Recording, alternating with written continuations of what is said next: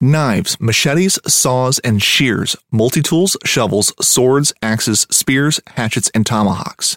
If it cuts, snips, slices, or chops, Midway USA has it. Find great gift ideas in our huge selection of pocket knives and other everyday carry folding knives. Make a statement or create a family legacy with one of our top-of-the-line hunting knives. We've got a great selection of manual and electric sharpeners, too. For just about everything for the outdoors, check out MidwayUSA.com. This upcoming concert season will be all about the boots, and Tecovas is your stop for the best in Western style. Tecovas has seasonal and limited edition offerings this spring and summer, including men's and women's boots, apparel, hats, bags, and more. All Tecovas boots are made by hand in a time-honored tradition with timeless styles that are always on trend. And Tecovas has first wear comfort with little to no break-in period. It's hard to find this level of comfort paired with this level of style. Stop by your local Tecovas store, have a complimentary drink or two, that's WCB style, and shop new styles. The smell of fresh leather and friendly staff are at your service. Many stores even have leather custom branding to make your boots truly personalized. And with regular live music and events, there's no in-store experience like it. If you can't make it into a store, just visit tecovas.com. That's TECOVAS.com. They offer free shipping on all boots, as well as free returns and exchanges, and ship right to your door. Go to tecovas.com and find your new favorite pair of boots today.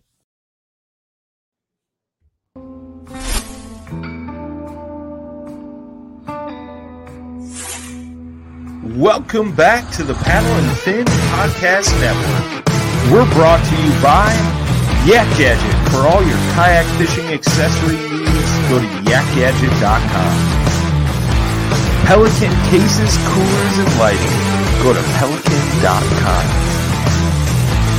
The 153 Bait Company. For all your hard and soft bait needs, go to the153anglers.com. Now let's get this show started. Hey, what is up, everybody? Welcome back to another edition of Chasing the Tide, your saltwater connection on the Paddle and Fin Podcast Network. I'm your host, Dustin.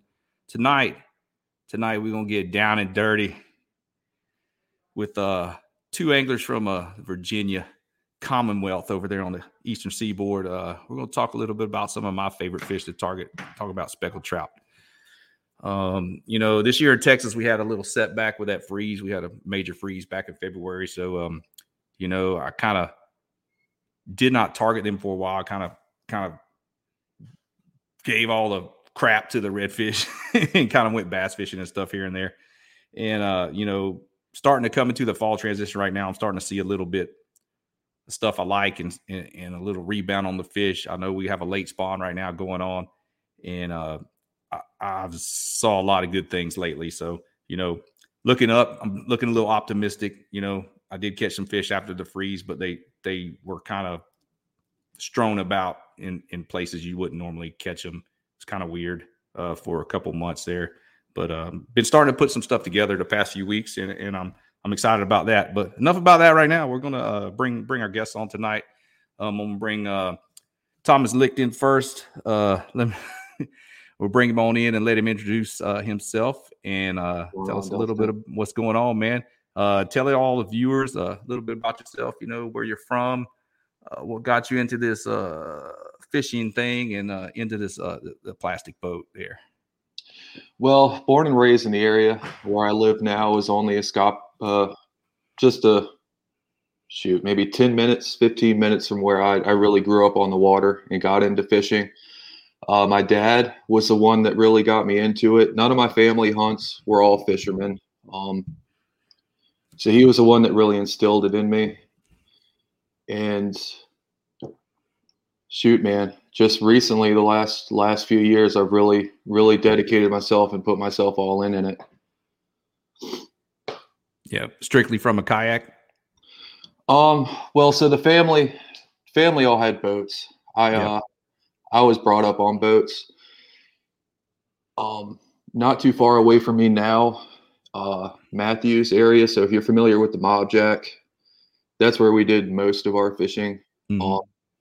And they were more geared towards trolling for striper, live bait for striper, and cobia fishing. And that was kind of my bread and butter growing up. And like I said, kind of got out of it. Moved to the city for a little while. Wasn't in the area that when I graduated high school. And decided that city really wasn't for me. It kind of settled back in this area. And it took me until 3 or 4 years ago before I really got back into it, like I said. And I just started out, me and my buddy Michael, who you might follow, Michael McCarger. He's his handle's the Pitmaster Mike. But we had 2 little plastic, Walmart brand kayaks that we used to go out in, and really got into it. That sit-in kayak, shove the tackle box underneath. Yep. And kind of, have a rod sticking out. Everything's in the way. Everything's a jumble. But decided that this was the route that we wanted to go, and that's when we got serious about it. So he was the first one to go all in. He got a Hobie PA, and I got a Vibe. I decided that I thought paddle would be my thing. I have a little bit of a knee issue, and I wasn't sure if that was really my mode. So I got into paddling, and that's what I've been doing, man. So I have a Vibe now, Vibe Seaghost 130, but actually in the market for a new one now. That one's about at the end of its road. So I've actually been actively shopping. So yeah, that's next on the to-do list. There you go. Hey, Vibe, if y'all are guys from Vibe, y'all listening, y'all I want to try to get this guy in a boat. Went over there crushing him in Virginia. Y'all need somebody up there. How'd you feel about paddling to Jackson? We need some people over that way. I've been eyeballing Jackson. Really, I have, and I'm not opposed to pedal either. It's it definitely has its advantages because I can't move and fish at the same time. So yep, it definitely does. I'm all ears on Jackson, man. There you go. Yeah. All right. Well, cool deal, man. Well, we're gonna we'll get into depth on some stuff here coming up, but I want to go ahead and bring our other guest on tonight. We got Medrano, and we're gonna bring him on right now. Introduce him to everybody. What's going on? Hey, what's up, dudes? How are y'all doing? What up? Doing good. And just tell everybody a little bit about yourself, the area you're from there, and what got you this addiction. I'm out of Virginia Beach. So okay. What are we like 2 hours away from each other? TL? Yeah, hour and a half, 2 hours. Yeah. Went up and fished with TL a couple of times, or once actually. And he came down and fished with us. But I listened in on your intro, and I got an opposite story. My dad, we didn't go fishing. So when we did go fishing, it was strictly for food, and we did it with a cast net, But my son got me into it. So he's watching YouTube and, some of the bass stuff and some of the saltwater stuff. And he said, at like 5 years old, he was like, I want to fish. It's like, all right, cool. So got him a cast net, started there. And he'd catch some fish, look at them in a bucket, and then we'd let him go. And then he wanted to learn how to fish with a fishing rod, hook and line. So I really didn't know anything about it. Not a thing. It just wasn't I surfed, all growing up. So I was around the water all the time. This fishing wasn't my thing. So my wife took him out a couple of times first because she grew up on the Intercoastal Waterway in Panama City. And, they had a little bit of luck here and there. And then it was my turn. It was like, all right, I've done it a couple of times. Now it's your turn. You got to take them out. So double drop a rig off of the pier with fish bites. And we roll up on spot and tiny little specks, toss them back. But eventually got into the artificial. He wanted to throw artificial. So he's the one that started this whole thing. That's cool. That's when I got the taste for it. I was like, oh, all right. So I've been fishing about 3.5 years, including the time that I didn't know crap about what I was doing. And, I'm still learning a lot now, obviously, but quick learning that's curve. How I get into it. Yeah.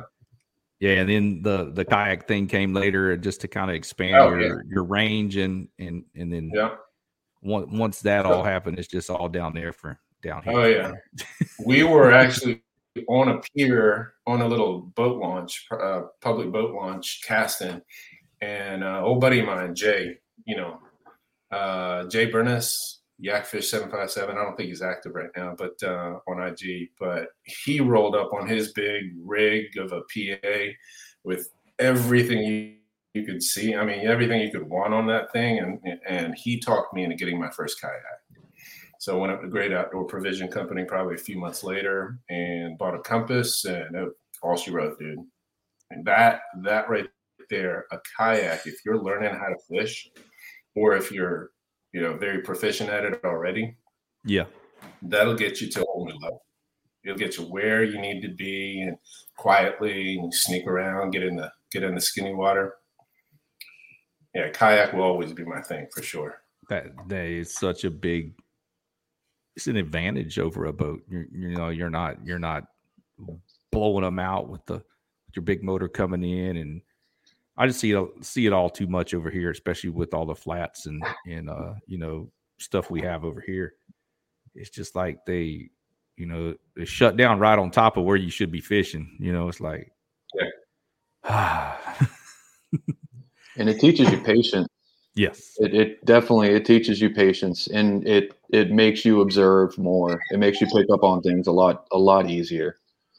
Yeah, I mean, we do a lot of wade fishing over here that you can get out and wade the reefs and wade all the flats and the different areas, and we're lucky to have a lot of water like that. We're able to do that.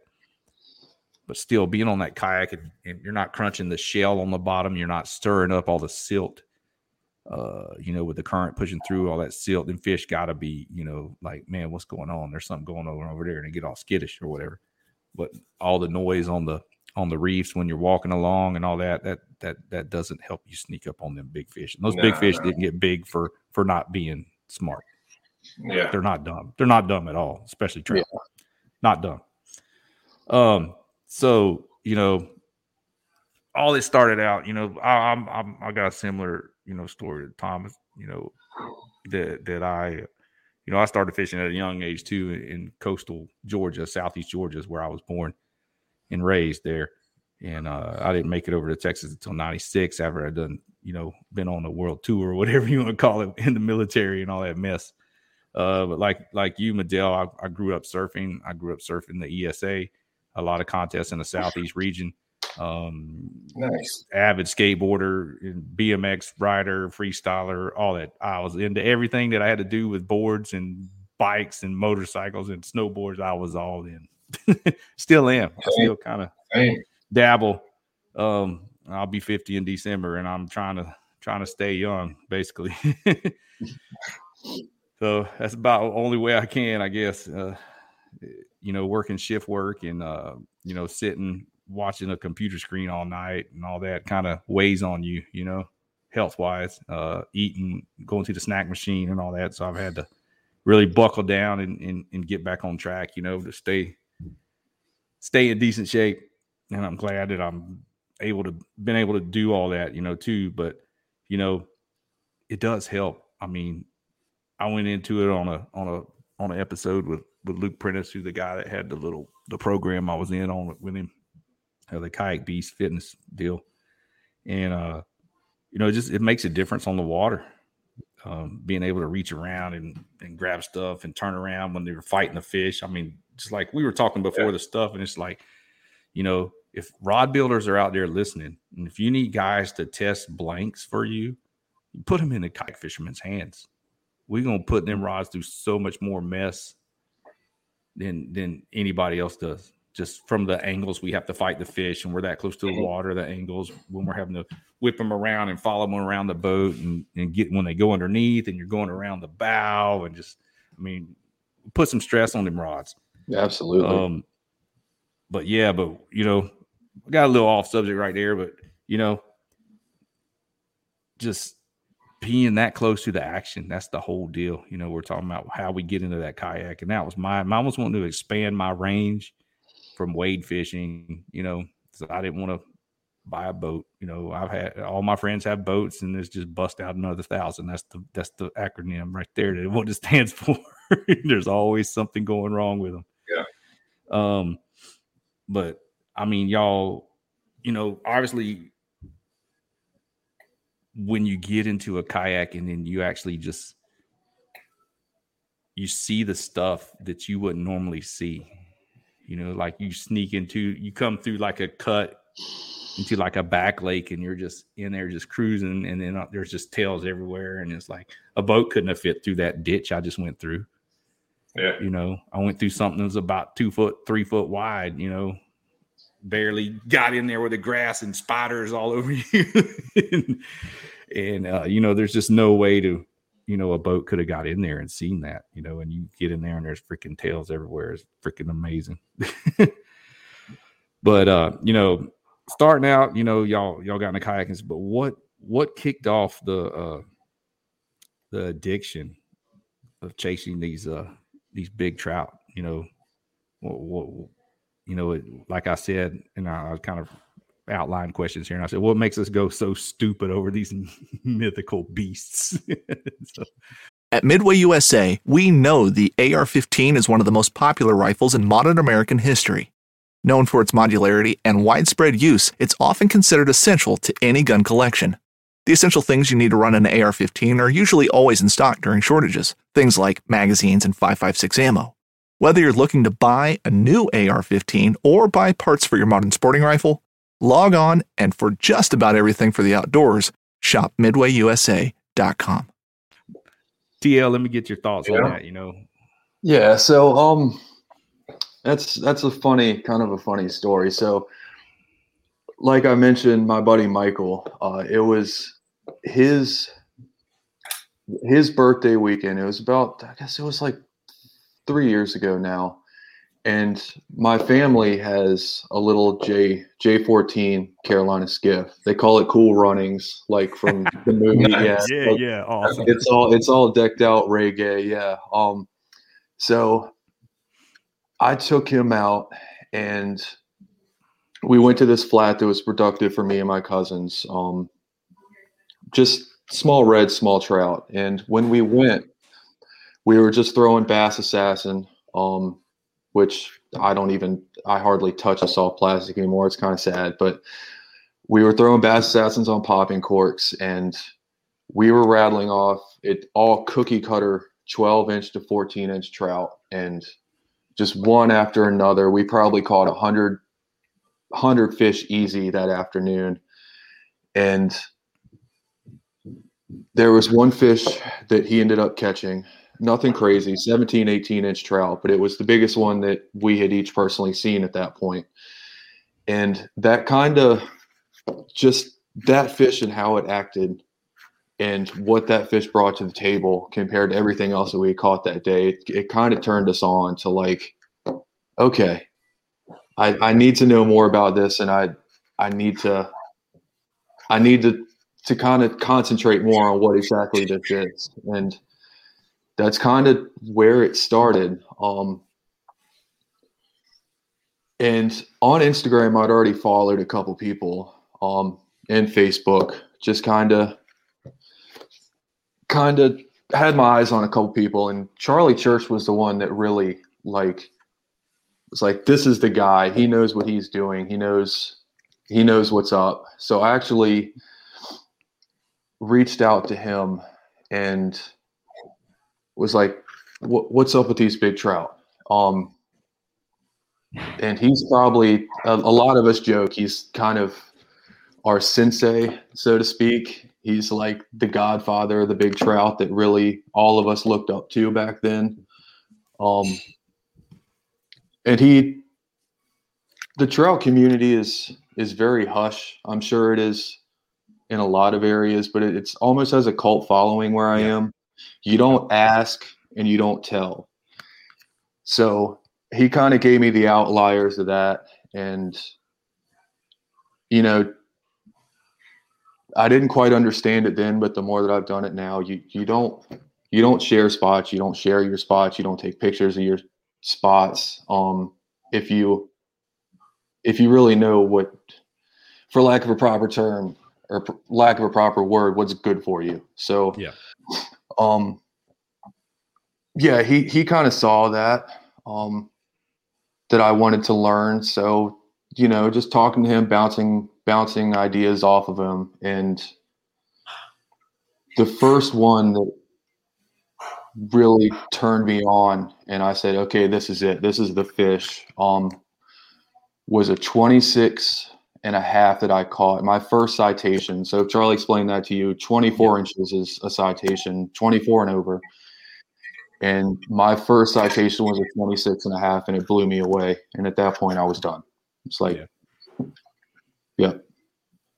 So yeah, that's it. And since then, I've been all in, absolutely all in. I'm all about it.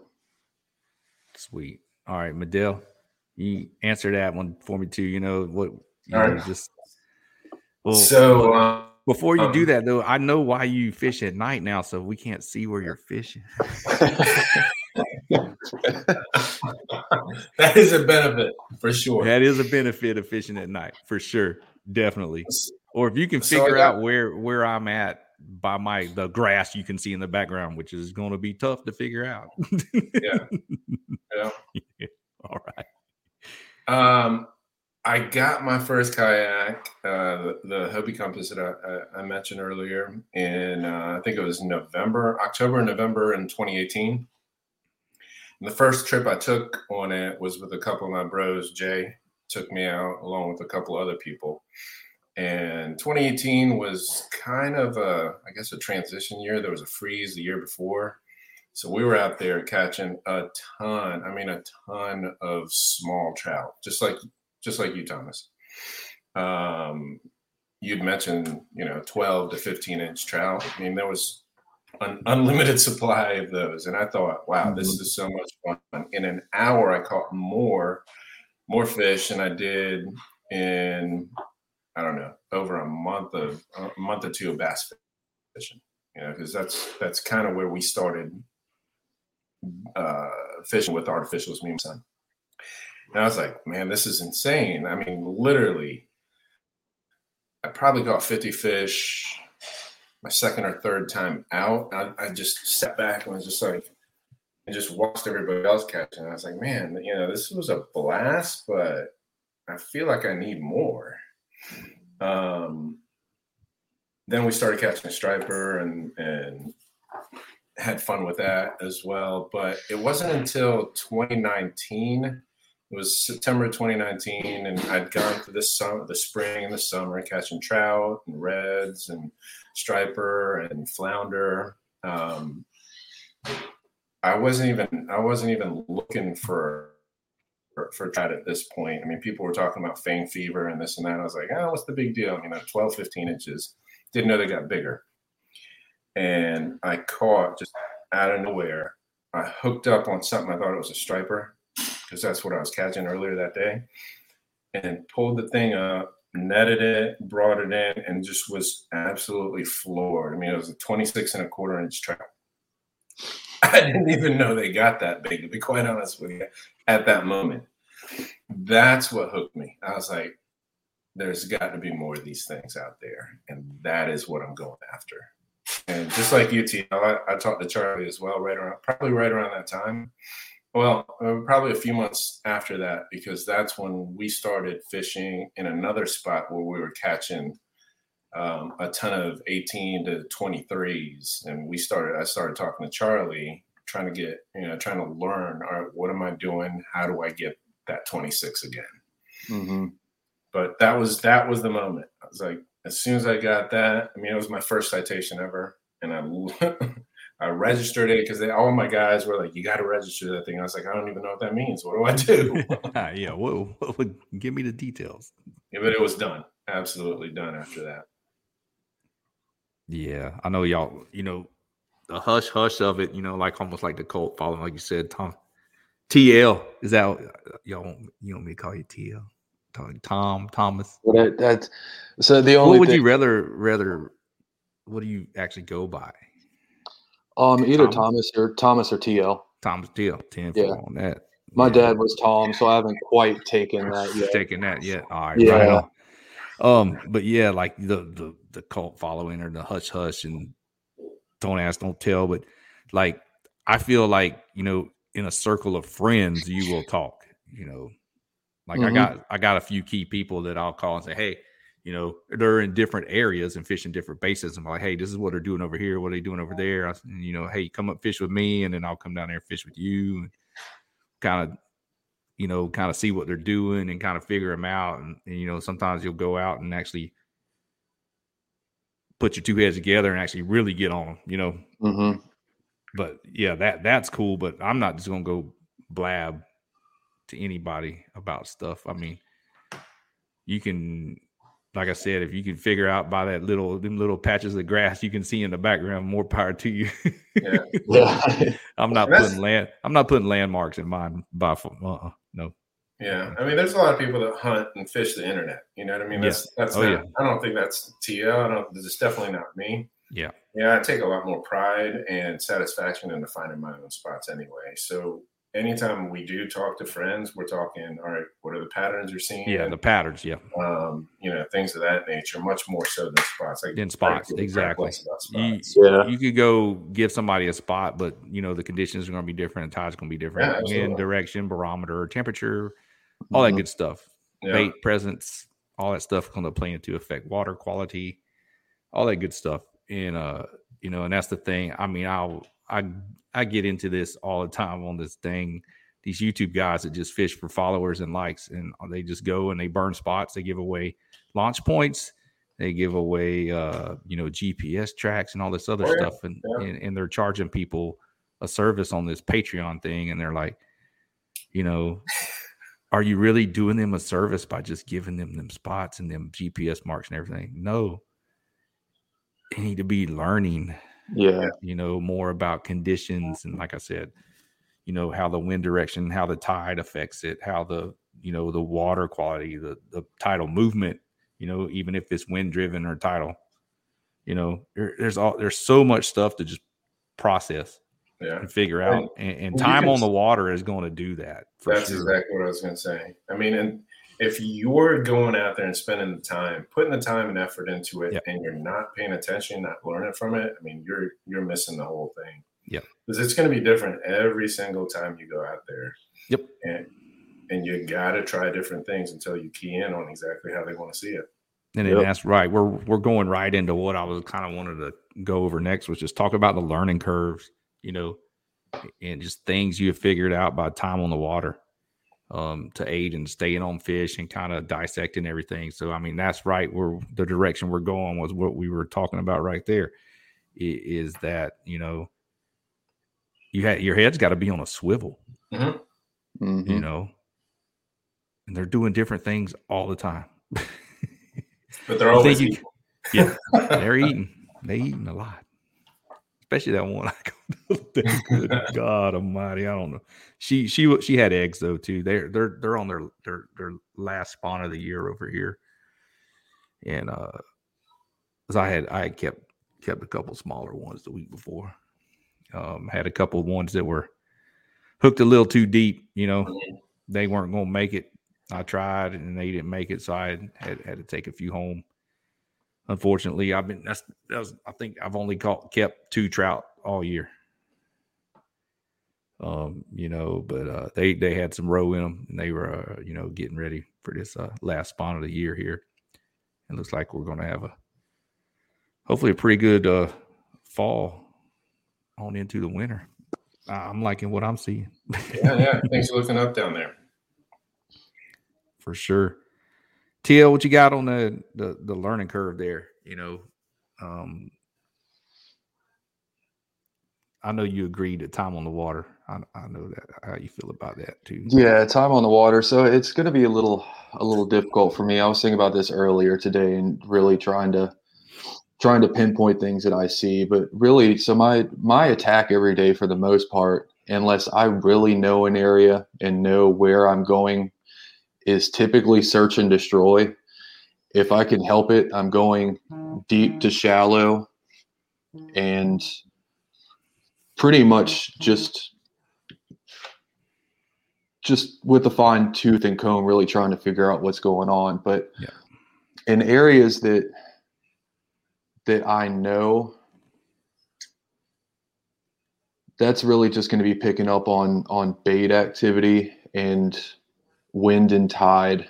And it's still something that I'm learning every trip that I go out. Like just recently, I went on a trip that the tide and the wind was going the same direction. Bait was moving off of a flat and the fish were staged up in a little swallow as the bait was going overhead. They were just tucked in this at no more than six inches to a foot depth change that they were all clinging to. Yeah. The wind direction switched 180. Tide wind was going against itself, and that bait had either pushed directly up against the bank or went deep, and that's where the fish were. So it's just picking up on those minute things.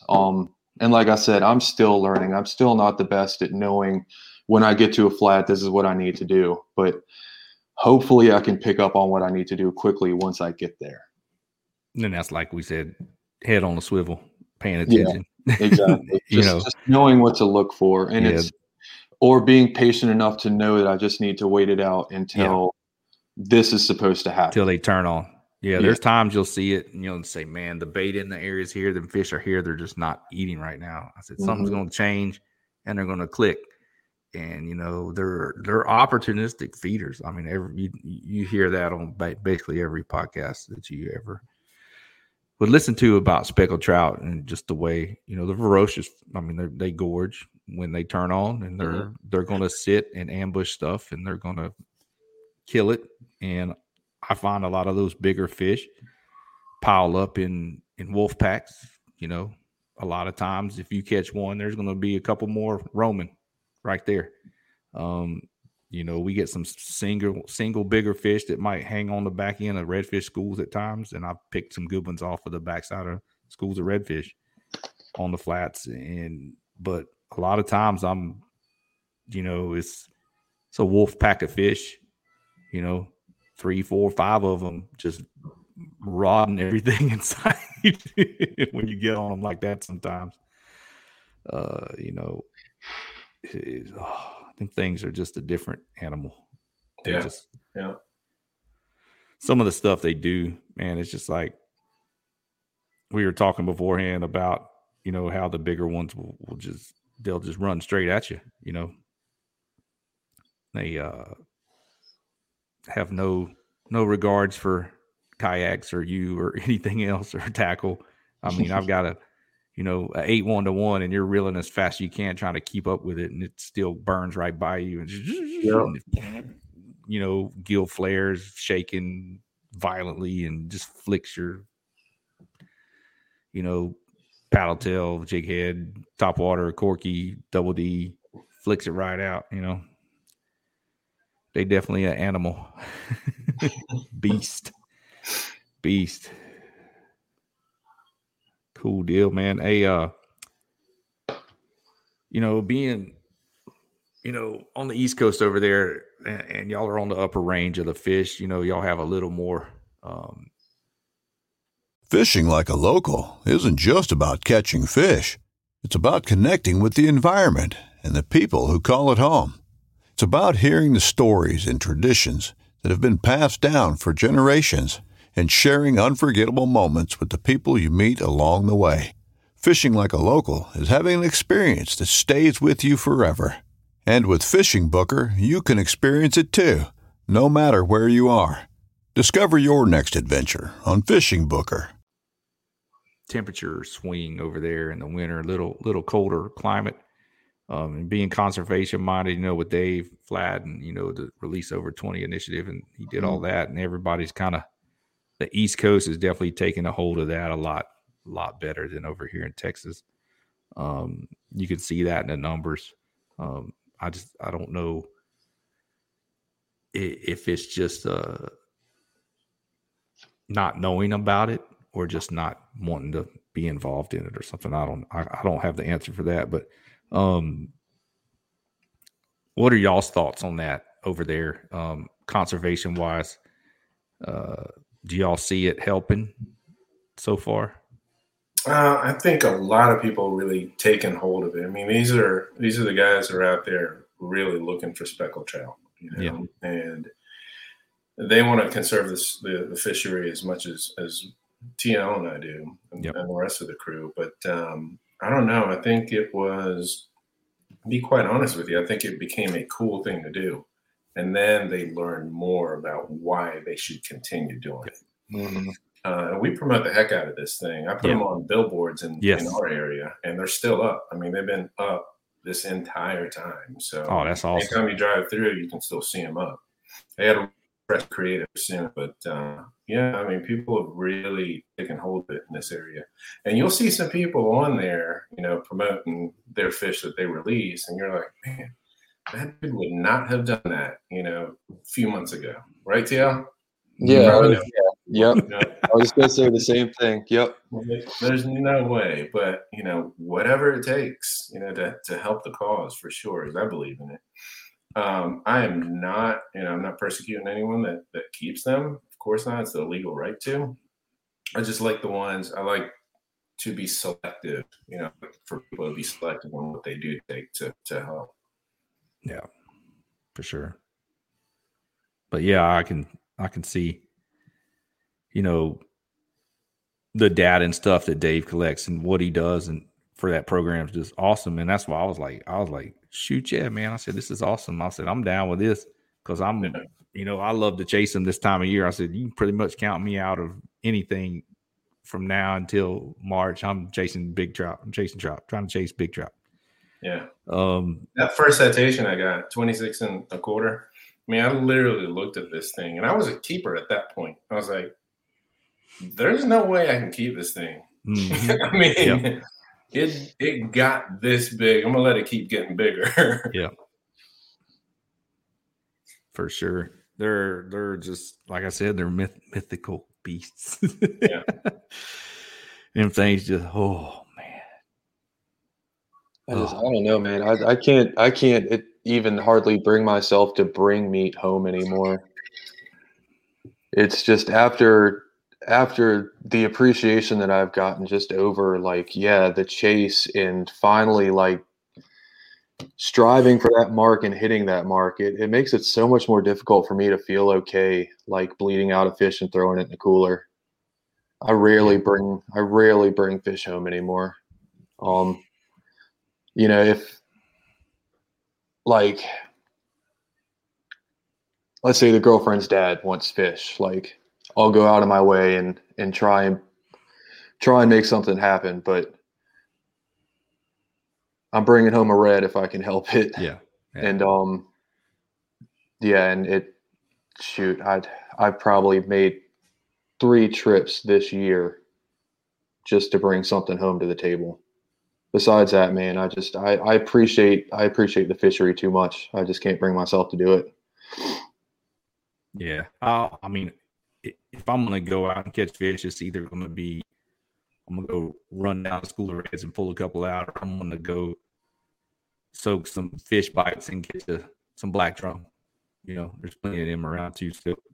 So, you know, I'm go catch a couple of drum, bring them home, pan fry them, do whatever, blacken them, put them on the half shell, fish tacos, whatever. We like fish. So if my wife or, you know, in-laws, you know, hey, you know, bring some fish, you know, I'll take a few home. But, you know, like this year after the freeze, I've really been really reluctant to do that. You know, the only times I've brought fish home was when they were just not going to make it, you know. Yeah. That's the only time. I normally don't even have a stringer or anything.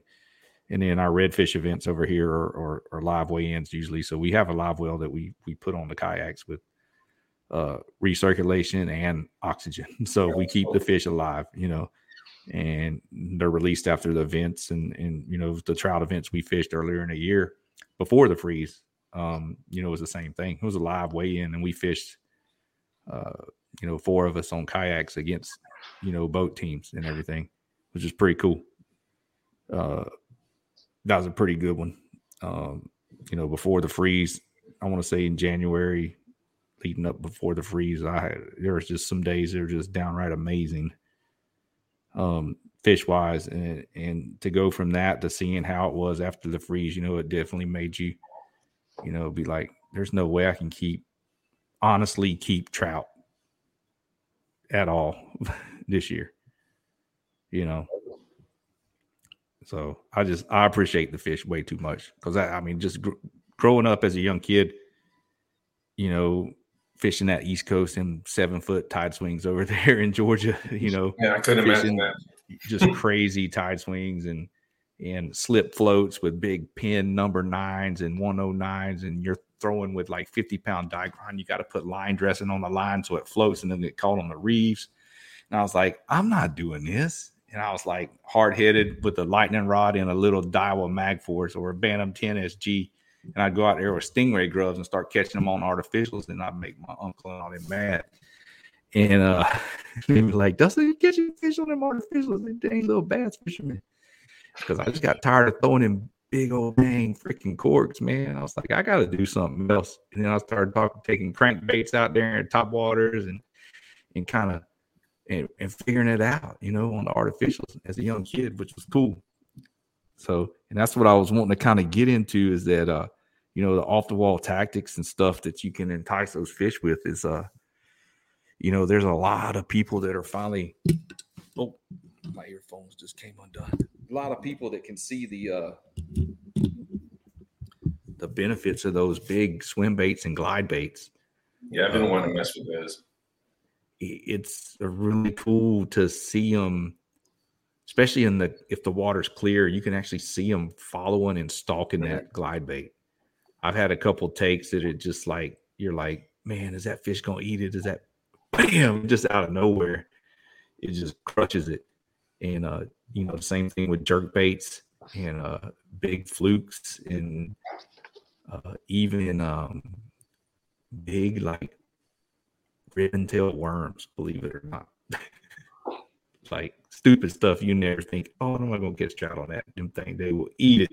They will eat it up. Y'all got anything like that off the wall stuff or? You know what? I'm a Marilord 27 guy through and through. I mean, that's pretty much. I may as well tie it on. I use clips on mine, but I mean, I might as well just have one on every rod, huh? Yeah. And TL got me into the double D's recently, and I can't believe I didn't know about them. I was like, man, these things float up. There's no way they float up. They look exactly like the 27s, and they are. They're pretty damn identical. Yeah, they're almost in there the same. Structurally, that's missing. Got to be for it to be floating up the way it does. But Charlie got me into what turned me on and really got me going. Charlie said, look, I was casting in 10, 12 foot of water for these things. That's where I got my first citation was out of 12 feet of water. And he said, you should give the shallows a try. And after that, it was lights off. That was it. Figured that out, and I used to put lead tape on the 27s because, man, they're not sinking far enough, quick enough for me. It's way too slow. And now it's like, man, these 27s sink too fast now. Yeah. I'm in 1 to 3 feet of water, casting right into 1 to 3 feet of water over oysters. And that's what that DD excels in that situation right there. Perfect. Yeah. And the soft dine excels too. The soft dines.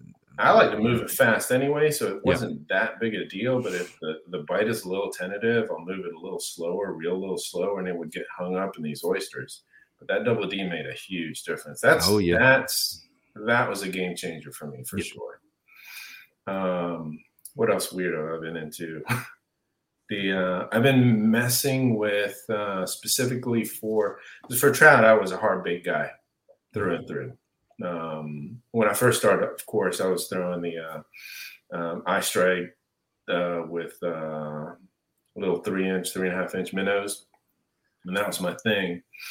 But recently, I've been messing with heavier eye strike jig heads. I actually brought one out here. This is a striper eye. It's a 1/2-ounce striper eye with a 5-inch minnows. Diesel minnows, and man, I've been getting some hard smacks on this thing and lost a huge trout. It's probably my PB to date, had I landed it. But I've been messing around with bigger profile soft plastics. This thing right here, 7-inch jerk shads. Yep. Oh with yeah. the Texas XL. There you go. On the Texas XL. Yep, Texas It's XL. been amazing. I haven't got any good trout on it yet, but Striper and the Reds are eating it up. Yeah, that thing just darts all over erratically, and they usually crush that thing too. Yeah, and that's a half ounce, and I'm just moving it real fast over oysters, and I'm probably working like 2 to 4 feet of water instead of 1 to 3. Yeah, but I've been getting some slams on it. I just haven't been able to convert the trout on those things. So you haven't gotten the corky addiction yet? I got a citation on a corky in the spring, but I don't know. It's just so easy just to good old faithful. This is that's my jam right there. Yeah, always. This is always down every single time. Yeah, I know TL's got probably got Steve on speed dial. Oh, yeah. No, I usually talk to Steve at least once every couple weeks. And I recently talked to him, and he's like, I've been wondering where you were, because I hadn't talked to him since last, I guess, winter when I put a big order in. But yeah, he's fun. He's a lot of fun to talk to. But I originally started out with soft plastics, the Bass Assassin paddle tails. And then Trout Trick. I messed with the Trout Trick for quite a while, and mostly that was on the popping cork when I first started. But when I really started pursuing trout, I was a 17. I was just a Mirrodine guy, hardcore. And talking to Charlie, he's like, you really should try the 27. You really need to try the 27. So I started the XL, and that's probably today. I'm always going to have that 27 MR tied on. Either that or a top water if I can get away with throwing a top water, because it's bittersweet. So I've had more big trout eat a top water than any other lure that I have, but I've had more misses on a top water than any lure that I have. So that's kind of where that double D has come into play. And I'm the same way as Medell. Right now, this time of year, I'm burning that thing if I can. And if they're responding, that's how I'm throwing it. Yeah. I'm burning it back and throwing in twitches as fast as I can. And then from there, kind of negate. All right, I need to throw it slower, or this is how they're they're eating it. Or just the other day, they were nipping at it as I was burning it back, but man, if I was pausing it, they were choking it. Yeah. And yeah, just now, just the last. So I think who shared it? I think it was on Instagram. Someone shared the picture of the that 808 fat boy that I had thrown. That was the first fish that I had actually tried to catch, tried to get a trout on a fat boy. And I'm just starting to kind of mix those in again now, because we do still have bluefish. Oh yeah. So you'll tear them up. Yeah. Once we get into it's a little bit colder. Once we start getting into late October and November, I'll start dedicating a lot more time with those. But that's pretty much the mix right there. So right now I'm throwing 27s, double Ds, top waters, and a corky. If I'm on a bite, I'll throw a corky. Yeah. Hunting boots are a critical component of any successful hunt. Whether walking a short distance to your blind or trudging miles through rugged terrain, your feet are carrying the load. Without the right boots, you could give up early and lose out on that trophy just over the ridge. At Midway USA, we make selecting boots for your next hunt easier. With just a few clicks of a mouse, you can decide on what's important, like waterproofing, insulation, size, width, and savings. For just about everything for shooting, hunting, and the outdoors, check out MidwayUSA.com. Yeah, I'm waiting for that water to cool down just a little more. Go to the corky. They're still kind of starting to transition. They'll be, after the spawn, they'll really be starting to get a couple more good fronts under a belt, and they'll start doing their little fall thing a little better. But yeah, top water ride or die right now. Yeah. And then an 1/8 ounce jig head with a, kickback shad on there, 4.5-inch paddle tail, just burning it a lot. But mainly one knocker spooks, man. Yep. Got some custom stuff from Coastal Marsh and Salty Plugger. Got some stuff like that, and do a lot of work with those. Just real erratic retrieve sometimes, and then sometimes, sometimes they want, twitch, pause, twitch, pause. They'll start nipping at it, flick, and they'll knock it out of the water, acting stupid. And then that's when I'll put that double D on and the XL and just burn it and pause it, and they'll usually just like bam, rip the rod out your hand. Good stuff. Wake baits at times over shell. If there's some shell stuff, yeah, real good. The redfish will just absolutely annihilate them. They can't stand those things. But I've had some good luck in the marshy areas with some drains and stuff with some trout around that they come on up and eat that too pretty good. I think you were the one that recommended the 6 cents wake bait. Yeah. Yeah, I grabbed a few of those for reds over the summertime while I was our red bite's been awesome this year. So I was playing with those for a while, but yeah, I need to pull a couple of those out and give it a shot when I'm fishing for trout. Yeah. Especially those bigger profile, the speed wake. There's actually a jointed one, a segmented one, a 6 cent speed wake that looks really great in the water. And I've had a couple good fish on it so far this year. It makes them mad. You get more of a reaction strike from that rattle and that swagger. Those things have. So yeah, it's definitely good bait. I really like those. What is it? The Rapala, the Skitterwalk V's, the big ones. Oh yeah, they get a good look. The 13. I got the black and gold with the orange on the throat. Oh my goodness, I've crushed some on that. I need to put new hooks on it. It's about wore out. This gets all scratched. Do you think they even care about the color? Because I'm throwing no matter what color they are. At times, different times of year. I mean, you don't know if they're colorblind or not. Yeah. I mean, I don't know. I mean, you can get in depth with it and this and that, and the way they see red, the way they see pink or something. But I know for damn sure there's not no damn pink croaker swimming around out there. No. But they sure as hell on certain days want that bubblegum pink corky, and they will absolutely crush it. Or that chartreuse one, depending on the water clarity and all this and that. But I don't know. But they're weird sometimes. They're just finicky. They them high pressure days, they might want that clear white with silver flake, or they might want that little bitty that peanut, Don't sleep on that thing. Don't sleep on that thing.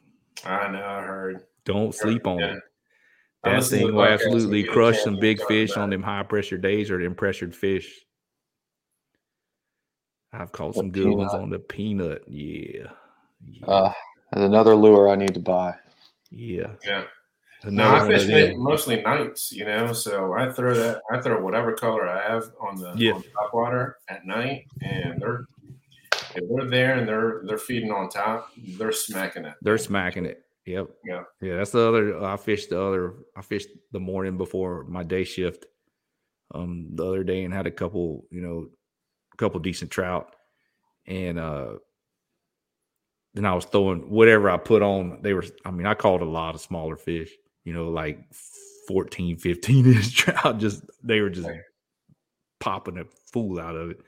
Yeah. And it was it's actually called a trout spank. It's like a blue moon, but with chartreuse and the kind of blue moon colors. It's pretty good looking bait. They were killing that thing.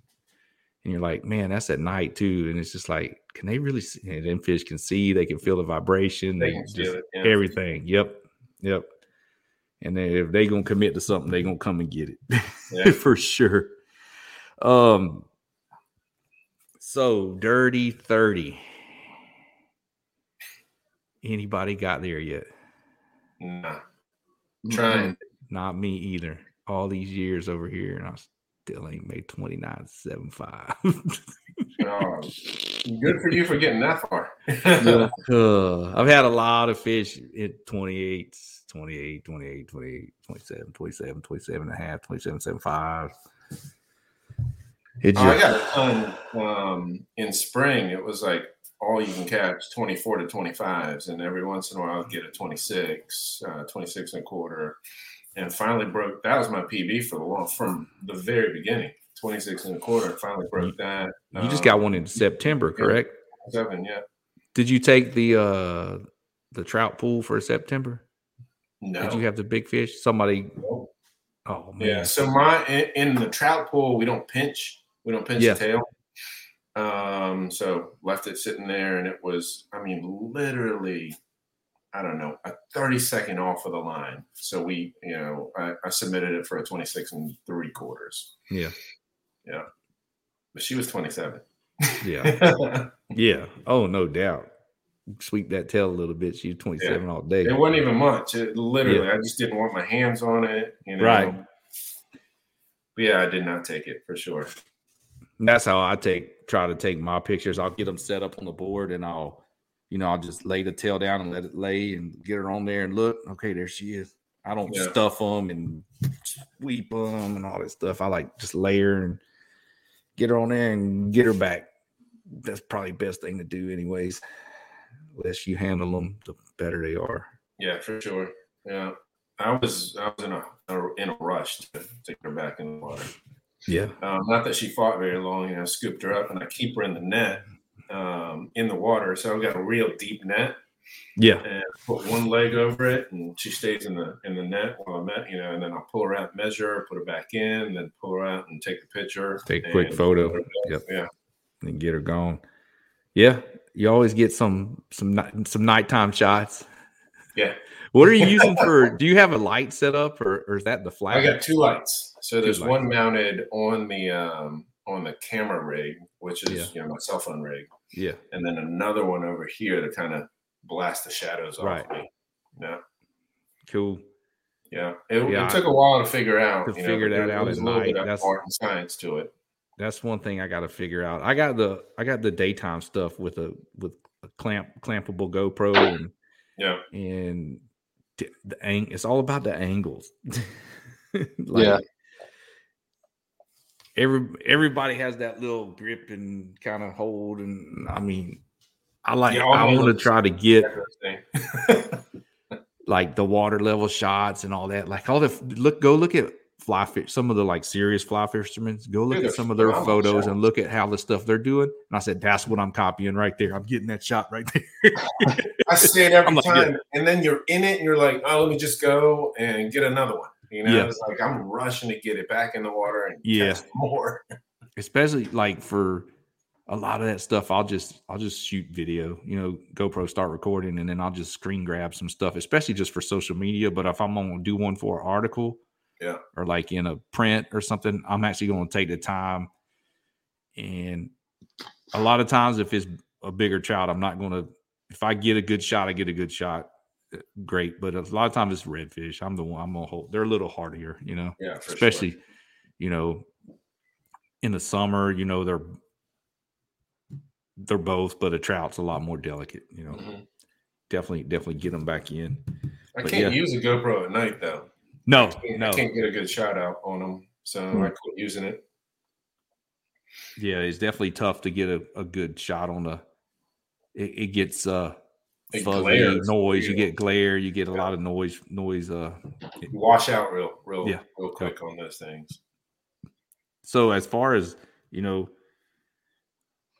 fishery there in Virginia, I mean it's awesome from the stats I see from the Release Over 20 program and everything, and the stuff me and Charlie talked about. I was like, man, that y'all do have some freezes that affect stuff here and there, but it looks like it bounces back pretty good. Seems like it. Yeah, I was a little nervous there for a while. Coming out of spring and into summer, I was definitely getting a little nervous, but I don't know if it's a product of just me over the last year and picking up on more, definitely gaining confidence, or it's just that it bounced back that well that it seems healthy this fall when our freeze definitely, especially up here where we were, two of the rivers that I fish in the wintertime, man, it was sad paddling the rivers and just lined with fish. And I had a buddy, Keith, old head, been doing it forever, has some dirty 30s in his repertoire. He's been fishing for trout since the 70s. But he actually scooped up some 28s, 29s, 30s that were dead over the winter time. That we were real nervous how it was going to look. And I still think someone's going to nab a 30 in the pool this year. Absolutely. That's what's going to win it. 30 plus. Yep. What's in the lead right now? 27 3/4, almost 23/4. Right? Yep. I think just caught last week. Dang. Yeah. Still a good fish though. No, the freeze scared me too, dude. February, I quit fishing for him. I caught 2 citations in January. Like, I had this whole goal set out. I was like, I'm going to catch at least one every single month. I was going to chase them up to where you are, TL, and then sweep back down. But February kind of threw my whole game off. I was like, man, I can't do it. I can't go fish for him right now. Yeah. No, Mike and I both switched gears. We went all out on the striper. So, I mean, that was fun in part, though. I mean, that was definitely fun. I got my first striper over 45 inches. Ooh, nice. Yeah. And that was in the kayak. So that was awesome. So I think this year when it's time, we're both going to push really hard to get that 50 because I think we can do it. Nice. Man, that's going to be insane. That's what I'm missing right now. My three targeted species: striper, trap first, and then striper and reds for sure. And I haven't gotten a striper citation yet. I'll get one. That's 45 inches plus in 40. Is it 45, right? Yep. Yeah, 45, 46, something like that. Yeah. Yeah. That's a beast on a kayak. Oh, dude. Yeah, it was unreal, and I caught it in like where I got it. Close to deep water, but I caught this fish so the day before, my whole goal was to break 30 inches. And the day before I got a 32 is the first 30-inch rockfish that I got from a kayak. And I went back the very next day and fished the area and caught that fish in less than 3 feet of water. And it came up head shaking. 45-inch rockfish, head shaking like a spread. I was blown away, and I really didn't know that was possible where I was. That class of fish was in there, and then that's when, after I posted it, a couple people that knew the striper fishery were like, "So you stumbled on something that happens, and if you catch another one, you need to keep it to yourself." So yeah, that was on dumb luck, but yeah, we're real excited for it this year. Yeah, real excited for it. Straight up, big old fish. I got 42 in the spring, and I was like, man, I need that 44. 45. It is 44. And just couldn't find it. Yeah, I was looking for reds. I was looking for bull reds when I for bull reds. Yeah, that was me in Gulf Shores last year. Fishing for a slot fish in a tournament, and I think I caught, what was it? 6 fish over 30 inches in one day. The biggest one was, I don't know how big it was, but it was easily a foot over my board, which was 32 inches long. And I caught it on a 1.5 series square bill on a Waterloo HP Slam mag with 20-pound braid and 20-pound fluoro leader. Like a 45-inch redfish on a crankbait. With Kizik hands-free shoes, motion sounds something like this. Kizik helps you experience the magic of motion. With over 200 patents and easy-on, easy-off technology, you'll never have to touch your shoes again. There are hundreds of styles and colors, plus a squish like nothing you've ever felt. For a limited time, get a free pair of socks with your first order at kizik.com/socks. That's what yeah. Whew. Yeah. That striper that I got was on a trout, medium heavy trout rod. So it's like what I typically throw like a catch 5 or a top water on. Mm-hmm. And what was it? Redfish eye and a 5-inch Z-Man on it. I think it was 30-pound fluoro. So yeah, definitely targeting a smaller class of fish. But yeah, for that was sure. pretty cool.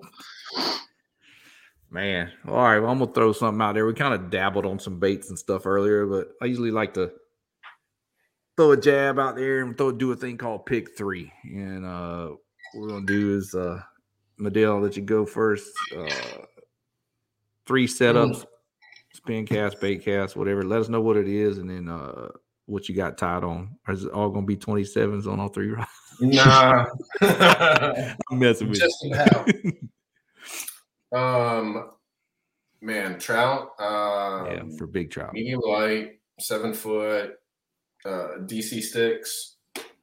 This is pretty much what comes out with me all the time with a little 2,500, 3,000 ballistic. Yeah. 20-pound test braid and 20-pound fluoro. And that'll throw this and this. This is the double D I throw now. Yeah. Thanks, TL. And so I'll have 2 setups just like that. And then for top water, I throw the either one of these, whichever they want, the V10, Rapala V10, the V13. And I'll use a medium moderate. Yeah. Gives it a little bit, more flex in the backbone. Mm-hmm. It's easier for me to work, but same kind of deal, ballistic on that, and 7 foot, medium moderate rod, same braid, same fluoro. That's it. That's my 3. Sweet. Well, yeah. I always have a 4th one too, but you got a 4th one too? Yeah. It's all good. That's my soft plastic for reds and striper. There you go.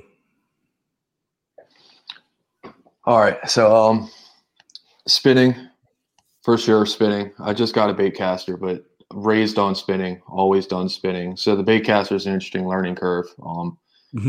But I think I'm going to dedicate corkies to that this year. So we'll see how that goes.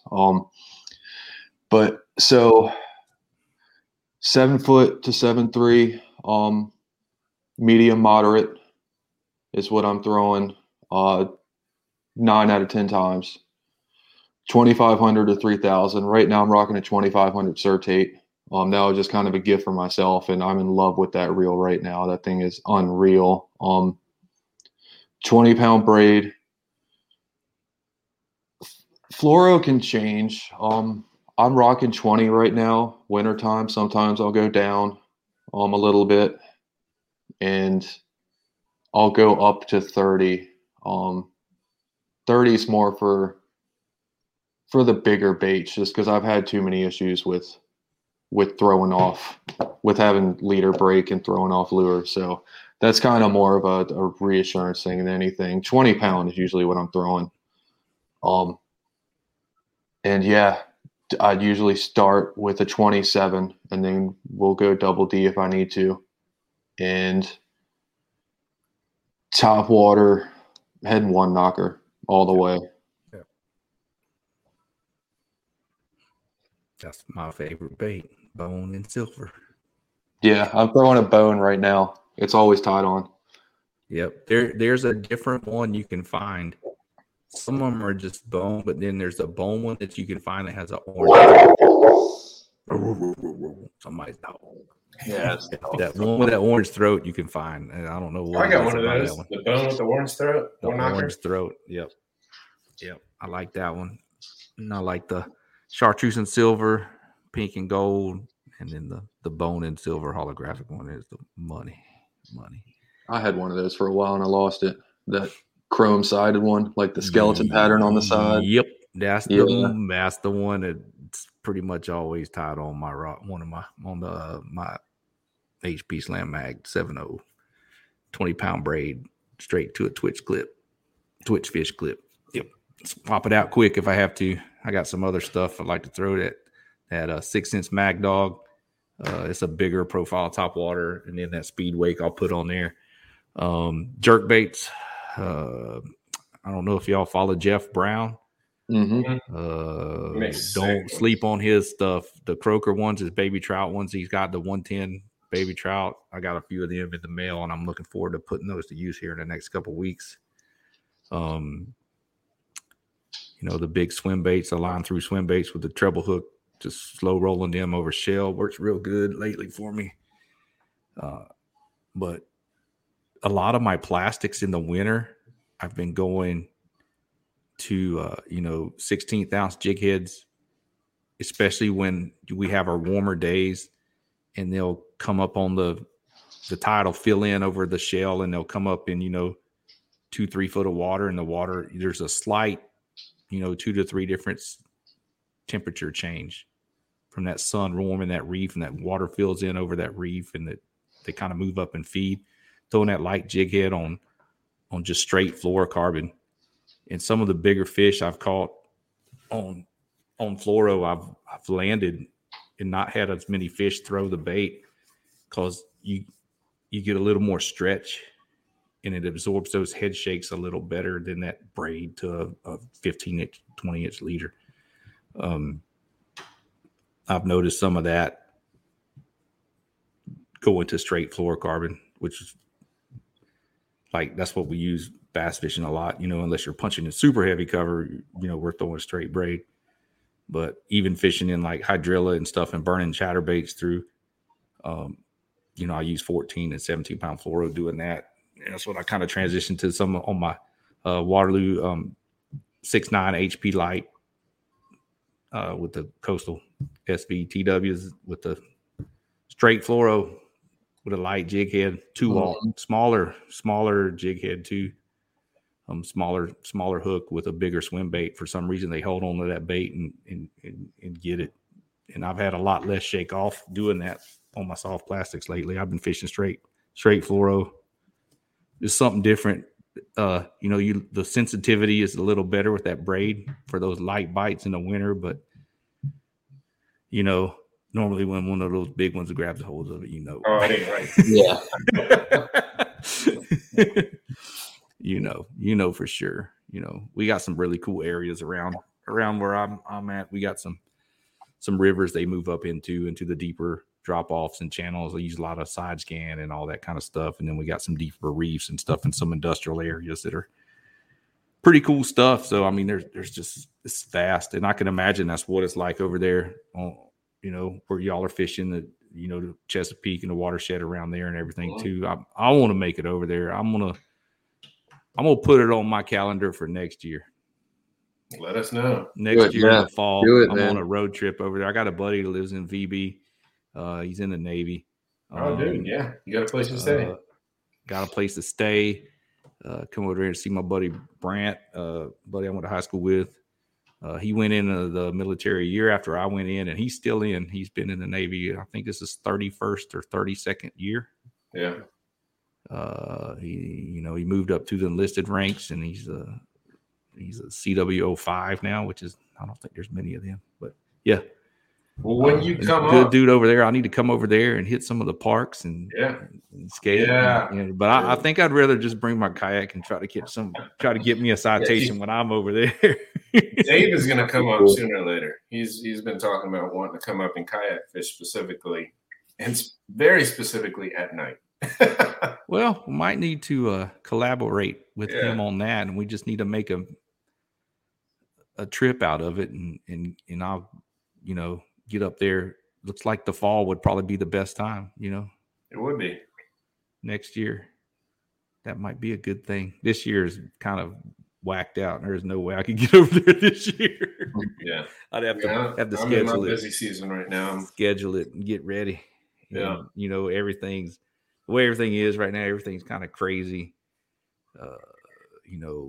Manufacturing wise, reels, baits, a lot of stuff is just crazy right now too. I'm going to see how everything settles out.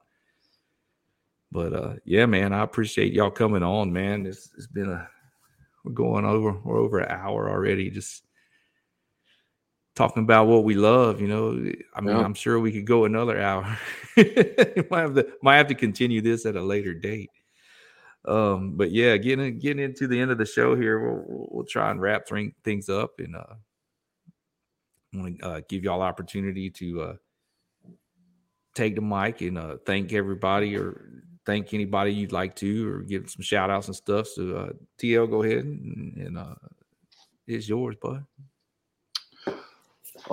Yeah, dude. So really just the people that really instilled this in me and kind of cheer me on. I think I already said for the most part, Mike first and foremost, just because he's just as into it as I am. So he's the only person that really has 100% transparency as far as what's going out on the water and what I'm seeing, because we started this and we're going to finish it together. And then, yeah, Charlie and Keith for kind of being that guy for me and kind of showing me the way and really taking me under their wings. And shoot, I mean, there's so many people to thank.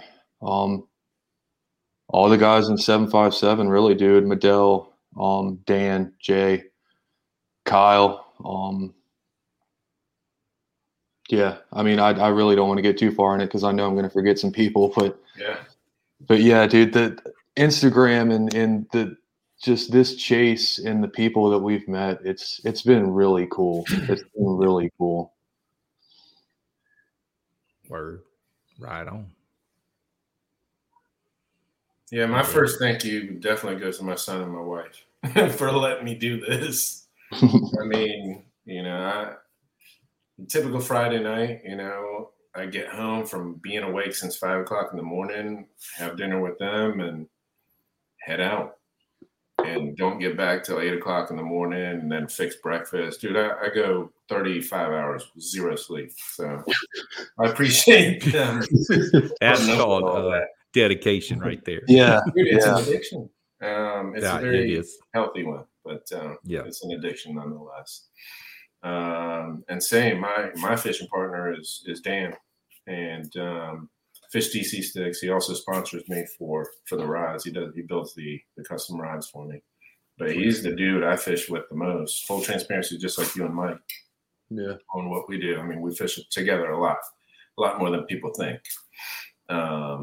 And the crew of our Great Outdoor Provision Company for having me on their team, and Hobie for having me on theirs as well, and Salty Crew and Eye Strike, of course. But yeah, everybody's support in 757. I mean, it's one big family here. We don't completely share all of our spots, but we definitely talk and share patterns and things like that. But yeah. With threats to our nation waiting around every corner, adaptability is more important than ever. When conditions change without notice, quick strategic thinking is crucial. And with obstacles consistently impending, determination is essential in overcoming them. It's this willingness, decisiveness, and resilience that sets Marines apart. With our fighting spirit, we don't just fight battles, we win them. Marines are the constant our nation counts on to fight the unknown. And through adaptable problem solving, we do just that. Learn more at marines.com. Definitely share a passion. And we definitely get hyped. We definitely get hyped for one another. Yeah, for sure. That's how there's a core group of us that are, that really like tune in to the bigger fish during the winter. That's what we like to do. Chase these things and the myth, the legends, the mythical beasts. So you say it. But yeah, we're the same. We hype each other up. We're always building each other up too when we get a big fish, and sharing, and just all that good stuff that comes with it. Like you said, passion, obsession. Yeah. It's all of those. It's all of those chasing these fish, these beautiful creatures they are. And I like to give a shout out to to Chris Bush with Speckled Truth. Oh yeah.